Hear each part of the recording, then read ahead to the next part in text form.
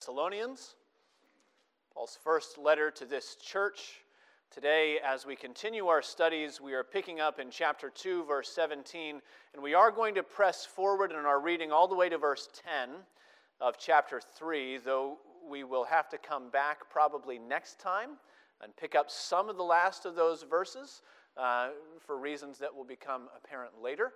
But we are going to read all of that because Paul is relating, in a sense, in this section that we're going to read today, he's relating the circumstance that led to the sending of this letter. And that is a report.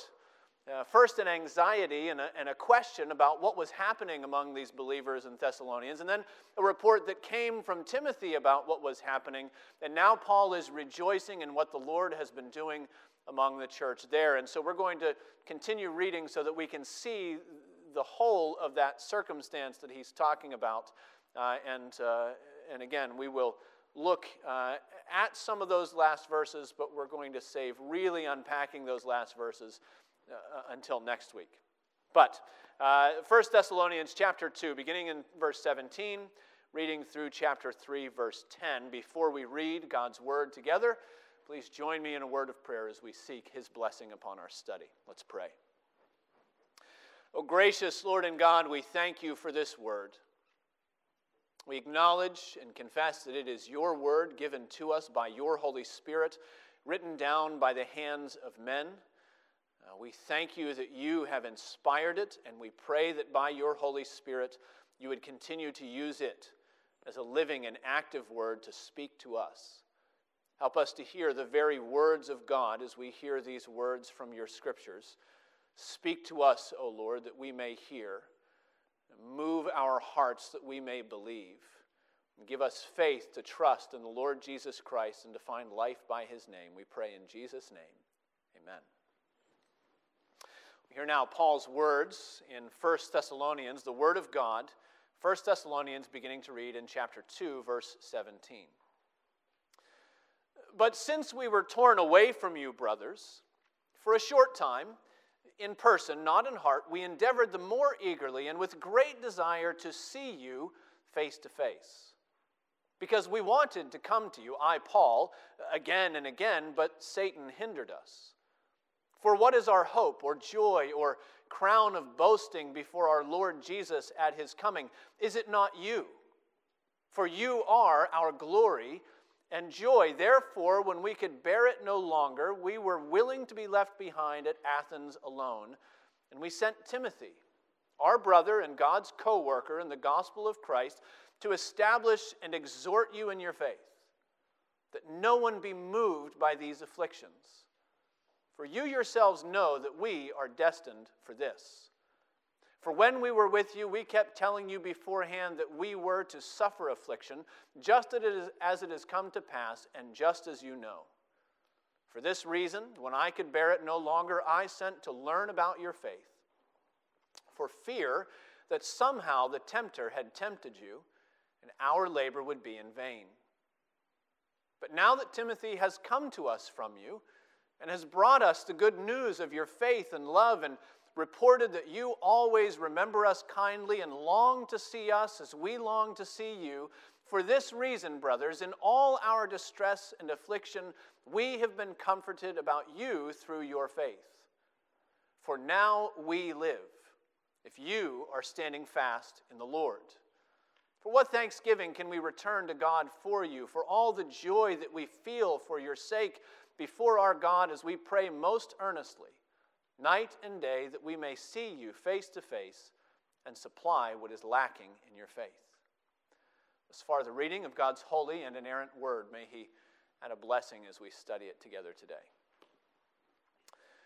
Well, our family is like most families, I think, with kids at home, in that we have a large and getting a larger collection of board games.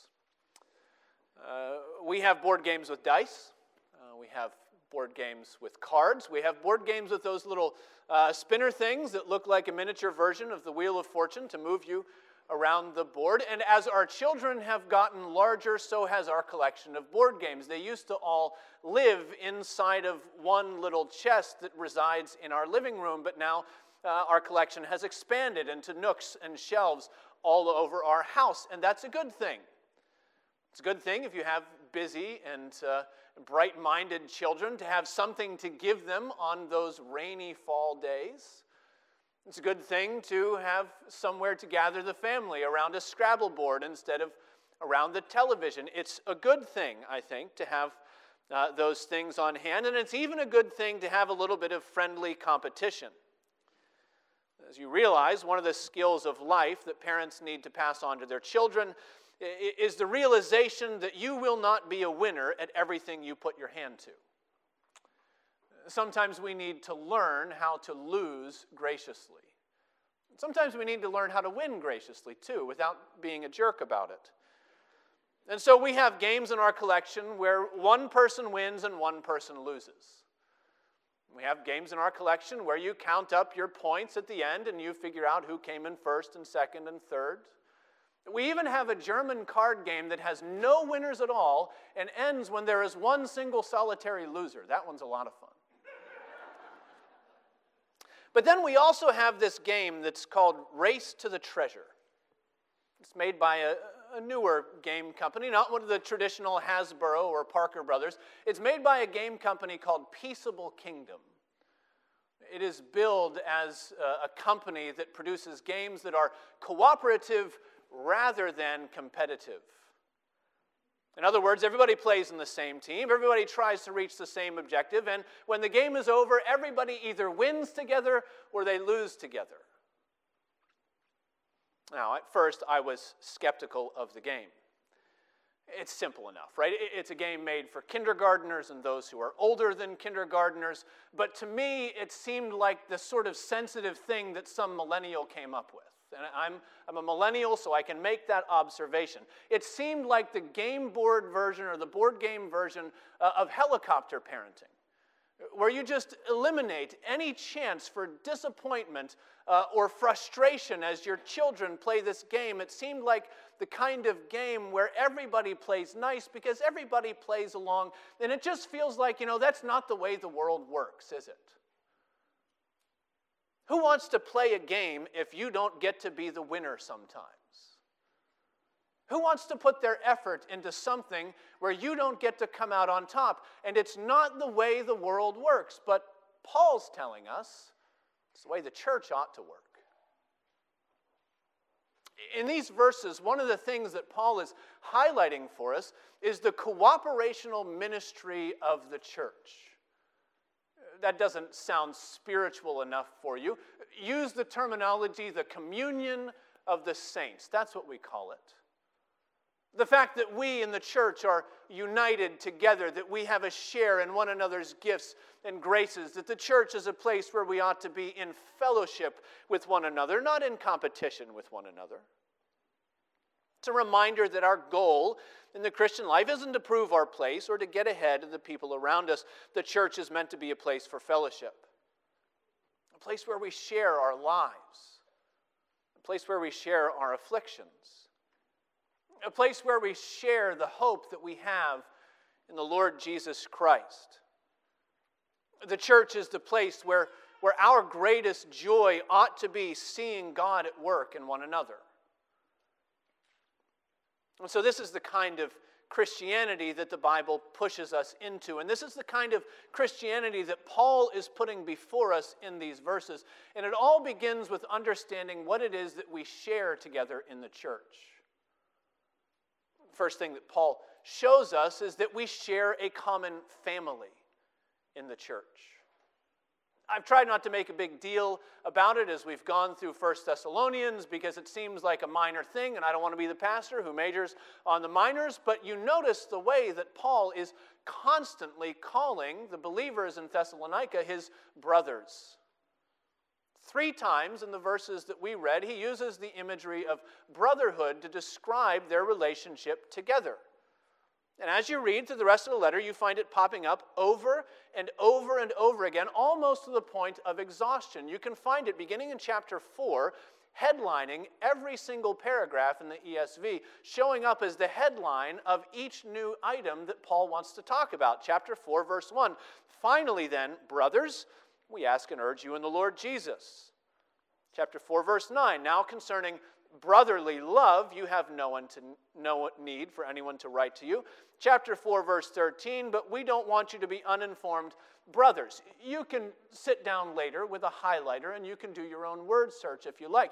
You can see it all throughout this short letter. The fact that here in 1st and 2nd Thessalonians, there's a greater concentration of the language of brotherhood than in any of Paul's other letters. It's everywhere in 1st and 2nd Thessalonians, this idea. The overall impression that in Paul's mind, one of the primary pictures of what it means to be the church is that of a family. To be a part of God's people is to be in organic unity. It is to be a people who are united by ties of blood, in a sense. Not the familial blood that we share with our biological family, but the blood of Jesus Christ that redeems us from our sins and unites us together into one body. To be the people in God's church is to be a people with responsibilities to one another. It's to be a people with affections for one another. It is to be a people with a shared sense of hope in what the Lord can do as He works in us together. In his other letters, Paul uses other metaphors. This isn't the only picture of what it means to be a church. So in Ephesians, the church is a temple. And the church grows as brick by brick, living stones are stacked upon the foundation of the apostles and the prophets with Christ Jesus as the cornerstone. In 1 Corinthians, the church is a body with many members working together in one organic unity there for one shared purpose. But here, Paul is teaching us the church is a family. Think of the other things that Paul has already said. He said that we were among you as a nursing mother with her children. He shifts the imagery. He says we were with you like a father exhorting his children. And even the language that he uses here when he says in verse 17 that he was torn away from them, brothers, for a short time. That word, torn away, it actually means to be orphaned. It's used sometimes to speak of children who are separated from their parents. It's used sometimes to speak of parents who are separated from their children in the ancient world. But the idea that he's giving us is that this removal from Thessalonica was like breaking up a family. It was an unnatural separation among those who ought to be together. I think this helps to explain the urgency that we hear in Paul's language.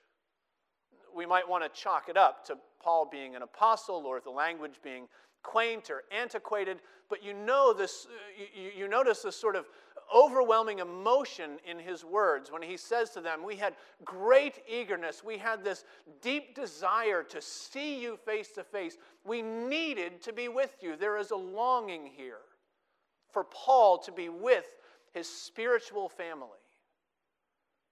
Now maybe those military families here can remember those long months of a foreign deployment, and you remember what it's like to want to be together again.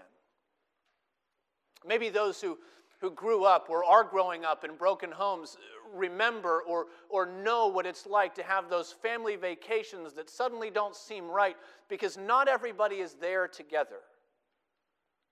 That's something like what Paul says he's experiencing now. He says he's been torn away or orphaned from the believers that he came to love so much. It's probably fair to say that in our modern Western society, we've lost much of the significance of the symbolism in this imagery, the imagery of a family. There are other traditional cultures around the world that I think that understand this a little bit better than we might now. I have a friend from Nigeria that I end up seeing a few times every year, and when I see this friend, almost invariably, the first question out of his mind when he sees me is, "Hello, Matthew, how's your family?" It's immediately what he goes to. Americans will ask that question. We'll get around to it, but it normally comes after we've asked all the other important small talk questions that we have lined up. How are you? How are things going? How's the church? What are you getting into? Do you have any travel plans this summer? What's happening at work? And then maybe after a long pause, we'll say, what are your kids doing? And in fact, the way that we ask it shows that we have not a family understanding, but an individual understanding. We don't tend to ask, how is your family? We tend to ask, what are your kids doing? What are their interests? What are their hobbies? Not my friend from Nigeria. And I think not the Apostle Paul either.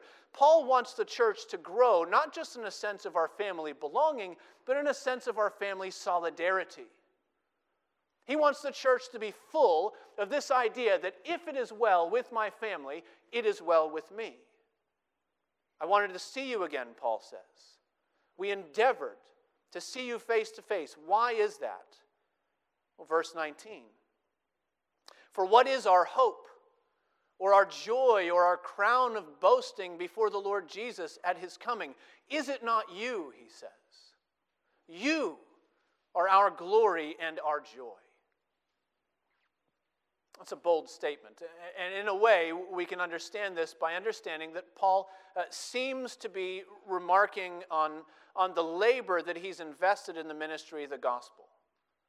The church there in Thessalonica is his crown of boasting. It is the fruits of the labor that he's invested in sharing the gospel of Jesus Christ. We could almost imagine Paul here as that faithful steward from Jesus' parable. Do you remember the parable about the landowner, the master of the house who goes away on a long journey, and before he goes away, he takes a bit of wealth and he gives it to each of his servants, and he says, I want you to do with it what is best, and when I come back, we'll count up the accounts and we'll see what has happened. And there is that servant who comes with this smile on his face, and he says, Master, look at what I've done with what you gave to me. Right? But the clue is there even in the parable. Luke chapter 19, verses 15 and 16. This is the parable of the talents, or the minas in Luke. And it says there that when the master of the house returned, having received the kingdom, he ordered these servants to whom he had given the money to be called to him, that he might know what they had gained by doing business. And the first came before him, saying, Lord, your mina has made 10 more. That's the point, isn't it? That it's not the wealth of the servant, but the wealth of the master that is invested. The servant is merely a steward. And so when Paul is talking about, Thessalonians, you are our crown of boasting. You are our joy, our hope. What he's talking about is waiting for that day when Christ will return and he'll be able to lay the Thessalonians at the feet of Jesus Christ and say, Lord, your mina has made 10 more. The harvest has been abundant because your wealth is producing in the lives of your people. That's what Paul boasts about. He hasn't forgotten, as he speaks about his labors in ministry, he hasn't forgotten the theology of the previous 2 chapters. He hasn't forgotten all the thanksgiving to God for his work to save these believers. He hasn't forgotten the blessing of the Holy Spirit so that the word preached would go out with power, with conviction, and would be received as the word of God as it really is. He hasn't forgotten that when sinners are claimed out of the jaws of hell, it is a work of God Almighty himself. And he hasn't forgotten what he wrote to the Corinthians. That even in the family of God, there's one man who plants, and there's another who waters, and there's another who may reap, but God himself gives the growth. So Paul says that when Christ returns, the Thessalonians will be his crown of boasting. Because they're his family. Because he rejoices in them. Because he rejoices not in what he has done for the Lord, but in what the Lord has done through him for his family. And what it means is that the church is in it together. It means that the church grows and triumphs and rejoices in salvation together as a family. We do it now, and we're going to do it at the last day. That's what Paul says. When Christ returns, you, our family, our brothers, you are our crown and glory and our boasting. Now, the question for us, brothers and sisters, is that if that will be our rejoicing when Christ returns, where does it show up in our lives and in our church now? Let me get a little more specific, and I hope you'll bear with the gentle nudge of your pastor. But the question for us is, when 12:30 rolls around on a Sunday afternoon and church is over, where do you go? I realize that we have different personalities, and I realize that we have different capacities for standing around in a large group of people and socializing and trying to ask all those small talk questions. And I realize that we have different responsibilities, and some Sundays there are things that you have to get to, and I understand that. But the question for all of us is, when the Lord's Day comes and your family is gathered here, do you love to be with your brothers and sisters in Christ? Do you look forward on Saturday to hearing on Sunday how God has been answering those prayers that you've been praying for your brothers and sisters throughout the week? Do you long for the fellowship of the saints in the middle of your week when you're surrounded by unbelievers, when there's not a single person you know at your job or at your school who shares the joy and hope that you have in Jesus? When you see a new visitor, when you see a new family show up at Redeemer, do you think to yourself, I wonder when we can have them over? I wonder when we can share in some family hospitality together. I wonder when I can get to know this person and hear about God's work in their lives, and I can share about God's work in my life, and we can grow up together into Christ who is our head. Do we arrange our social calendars? Do we order our midweek opportunities and responsibilities? Do we change our Sunday afternoon plans to make sure that we have time to spend with our Christian family? Or is the communion of the saints something that we squeeze into a 90-minute block on Sunday morning, as long as it does not interfere with something better that we might have going on? It's simply a question of living like what we say we ought to be believing. It's simply a question of expressing with our fellowship the rejoicing and the unity that we share together in Christ. Paul's telling us the church is meant to share our lives together. As I wanted to be with you, I wanted to see you face to face. He wants to have that fellowship. The church is meant to share our lives together. It's meant to share our time and our joy and our hope together in Christ, because that's what families do. The church is united, Paul tells us first, because we share a common family. That's a really good thing, because the church is also united by the common afflictions that we share. It's the second thing that we find here, that the church is united in our common afflictions. Paul says he wanted to be with the believers in Thessalonica, not just because he loved them, but also because he was worried about them. In chapter 3, verse 2, Paul says, we sent Timothy, our brother and God's co-worker in the gospel of Christ, to establish and exhort you in your faith, that no one be moved by these afflictions. He says it in a similar way in verse 5. For this reason, when I could bear it no longer, I sent to learn about your faith, for fear that somehow the tempter had tempted you, and our labor would be in vain. The church was going through difficulties, afflictions. The word in some places, some translations, is translated as tribulations.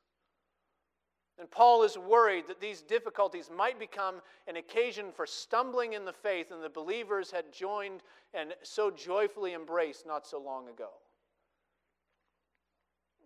This anxiety actually is a pretty normal reaction. It should be a normal reaction among us. And you've been there, right? You watch a brother or sister going through some trial, through some affliction, and the longer that affliction goes on, the more you begin to wonder how long they can hold out. And so you worry about them. You pray for them. To use Paul's language, if we can, you're actually afraid. You're fearful of how it might turn out for their faith in the end of the trial. And that's a normal reaction for members in a family, that we should care enough about one another to be concerned when these things happen. What might surprise you is the fact that even though Paul is worried about the faith of these Christians going through these afflictions, he is not at all surprised that they have afflictions to go through. In fact, he says that when they sent Timothy back, they sent him to remind the church that afflictions are to be expected in the Christian life. Read verse 3 again. We sent him to establish and exhort you in your faith, that no one be moved by these afflictions, for you yourselves know that we are destined for this. How did they know that? Verse 4, because when we were with you, we kept telling you beforehand that we were to suffer affliction, just as it has come to pass, and just as you know. This is not new, Paul is saying. This shouldn't be unexpected. It shouldn't be something that takes you by surprise. Interestingly, in describing what they did with Timothy, Paul is giving us a picture of the vast majority of what pastoral ministry amounts to. Sometimes I meet people that are not very familiar with church and with pastors, and when they find out what I do for a living, they ask that awkward question. What does a pastor do? A lot of people don't know. Right? And it's not just that they assume that I only work on Sundays, but they legitimately have no idea what is involved in pastoral ministry. And the honest answer to that question is that mostly I remind people of the things that they already know. I'm doing it right now. Right? It is exactly what I will do if I ever come to visit with you in a hospital room and I sit with you and I open the Psalms and I talk to you about the goodness of God in the land of the living. And when I do that, nobody ever says, Pastor, I've already heard that one, actually. Let's have something fresh. Tell me something I haven't heard already. Pastors are constantly reminding the family of God of the things that they already know. It's exactly what I do when I sit down with a married couple. And they can't seem to work out what Paul means when he says we ought to speak the truth to one another in love. And I take them back to the scriptures and I say, you know what this is supposed to look like? Yes, we know. Right? And every Christmas, I remind you about the incarnation. And every Easter, I remind you about the resurrection. And every Sunday, at the end of the service, I remind you of the Lord who took on flesh and gave his life so that we might live. It's all reminding, and it's all necessary. And it's necessary because our sin makes us forgetful. And so does our suffering. So do our afflictions. It's easy enough, isn't it, to read 1 Thessalonians chapters 2 and 3. It's easy enough to read these things and to agree, at least categorically, that we are, to use Paul's words, destined for affliction, that these things must be so. It's easy enough to read these words when your body is whole, when your soul is at peace, when your life and your livelihood are not being threatened by some external force that you can neither stop nor avoid. It is easy to agree that we are destined for suffering when we aren't actually suffering. But when affliction comes to find us, we tend to get forgetful. So Paul says, we sent Timothy to establish you and to exhort you. Those are construction terms. He's talking about aiding and adding in reinforcements. He's talking about buttressing a faith that is already there, making it heavy and firm and solid so that it can withstand the shaking forces of a whole earthquake of afflictions. Because as the church ought to know by now, afflictions is what the church is destined for. It's what we share in, and it's what you, brothers and sisters, will share in as well if you're not sharing in them already. This is what Paul told them. He says, we kept telling the church about the reality of affliction. And when he repeats these things, when he reminds them over and over again, he's just telling them what Christ has already told his church. John chapter 16, verse 33, Jesus said, in the world you will have tribulation. We see it showing up over and over and over again in the New Testament. We hear it coming from Peter. We hear it coming from James. We hear it coming from Paul. Acts chapter 14, Verse 22, right after Paul has been drug out of the city of Lystra and stoned to death and lived to talk about it, he goes back in and begins to strengthen the saints. And he and Barnabas go throughout all the other cities where the churches have been established, strengthening them in their faith and saying to them that through many tribulations we must enter the kingdom of God. How do you know that, Paul? Remember when I was stoned? Remember the lashings? Remember the beatings in the synagogues? Remember all of these things? He was a walking reminder of what the church was destined for. He says, we kept telling you this. And so perhaps you should hear it now, and maybe you should try to remember it before your own afflictions make you prone to forget. God's people are destined for these things. We who share in the family of faith also share in our Christian afflictions. The language of affliction is a broad term. And we're right to apply it to all sorts of sufferings that we face in this fallen world. There are some afflictions that come as a direct result of our faith. There's the affliction of persecution that comes when we hold fast to Christ in the midst of a world that wants nothing to do with Him. There are directly spiritual afflictions, but there are afflictions that believers and unbelievers alike share in. Just the common experience of men. We all get sick, we all have aches, we all go through periods of loneliness and frustration.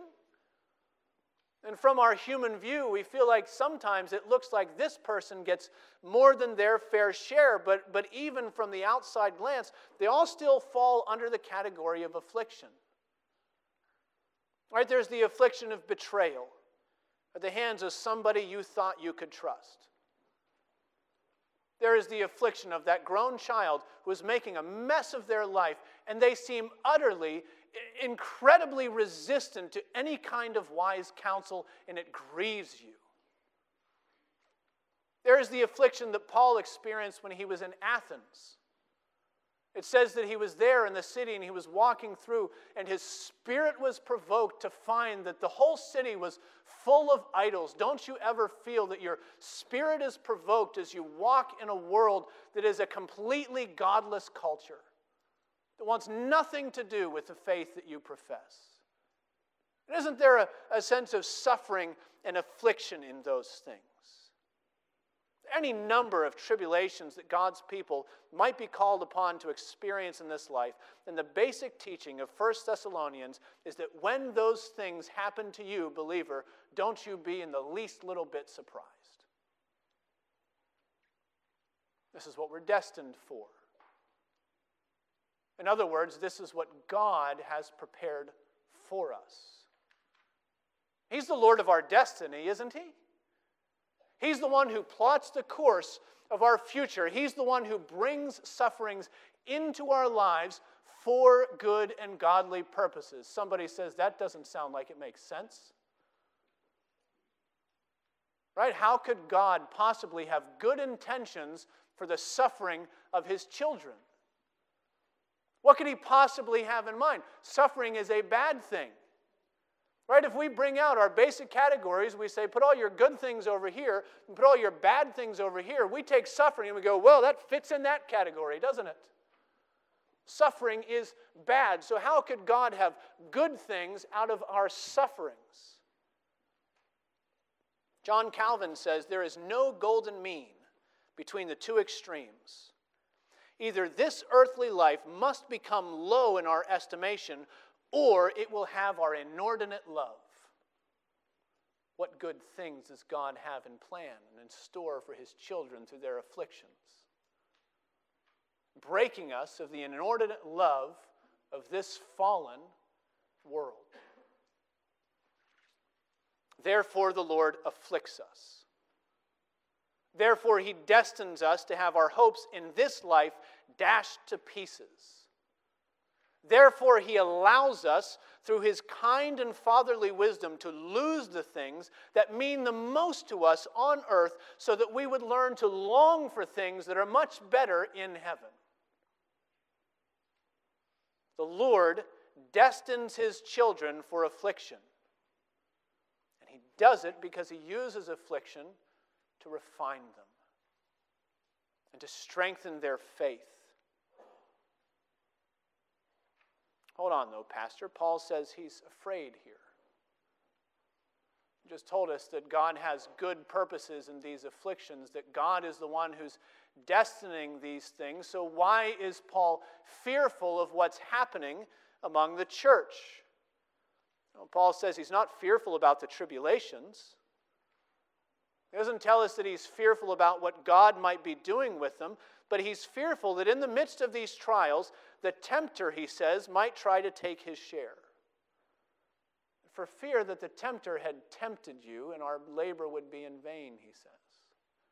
It's a reference to the same Satan that we skipped over in verse 18, by the way. And some of you are reading that and thinking, wonder if he's going to come back to that. It's the same Satan, it's the same devil that he's talking about who hindered his visit to the Thessalonians. And Paul doesn't elaborate on his description here. He doesn't tell us how Satan hindered him. People have all their conjectures. Maybe it was this sickness that Paul had that nobody seems to know about. Maybe it was the political situation in Thessalonica. Paul doesn't tell us.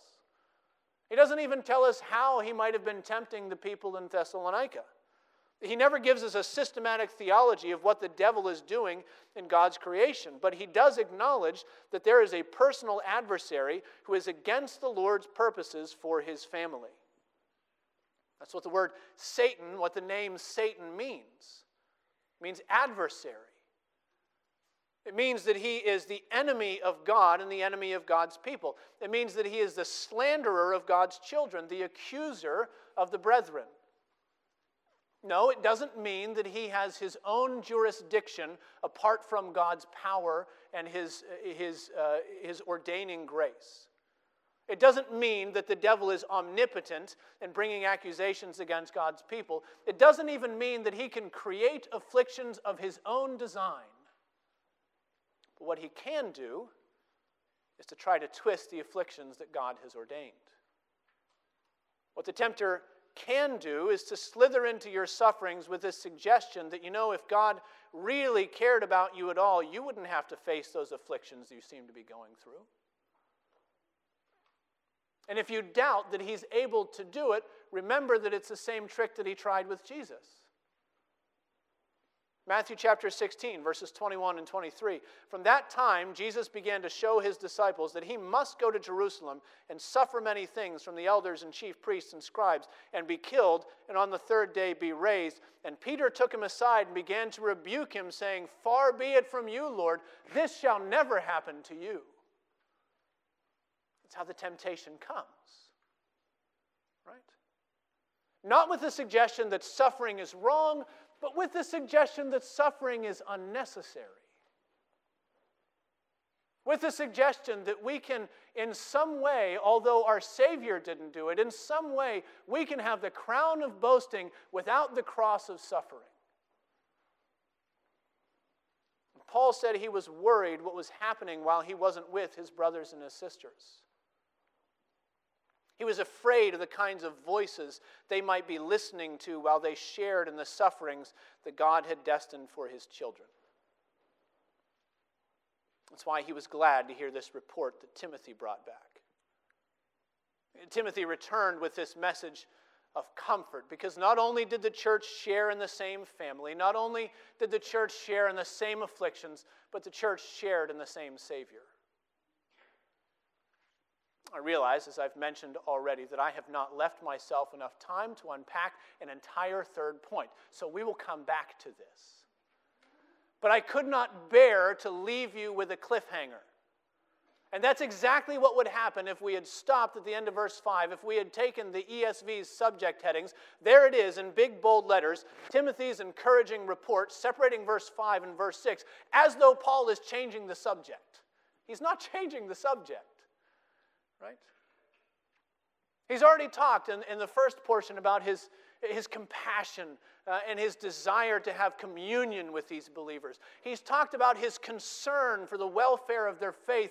And now in verses 6 to 10, he's going to talk about the comfort that he finds in knowing that they are standing fast in the Lord as he is standing fast in the Lord. It's not a new subject. It's the end of the story. It's the resolution that Paul's fear and anxiety for their faith has been looking for. Verse 7, "For this reason, brothers, in all our distress and affliction, we have been comforted about you through your faith. For now we live if you are standing fast in the Lord." At the end of the day, that's the communion that gives meaning to all the other things that we share in the family of God. You know, you can go to just about any place and find gatherings of people that have shared interests or shared causes or even shared afflictions. You can go to most hospitals, most Wednesday afternoons or sometime during the week, and you can find support groups and recovery groups for every kind of trauma imaginable.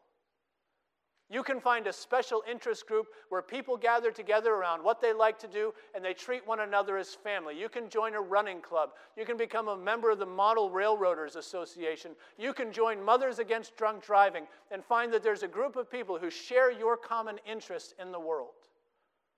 You know, Rosaria Butterfield writes about the way that she was surprised shortly after her conversion, because after her conversion, she came out of the LGBTQ community and came into the church, and she found, much to her dismay, that the LGBTQ community was much closer knit than the church that she was joining. One of these groups treated one another like family, and the other did not, and is not the one that we should expect.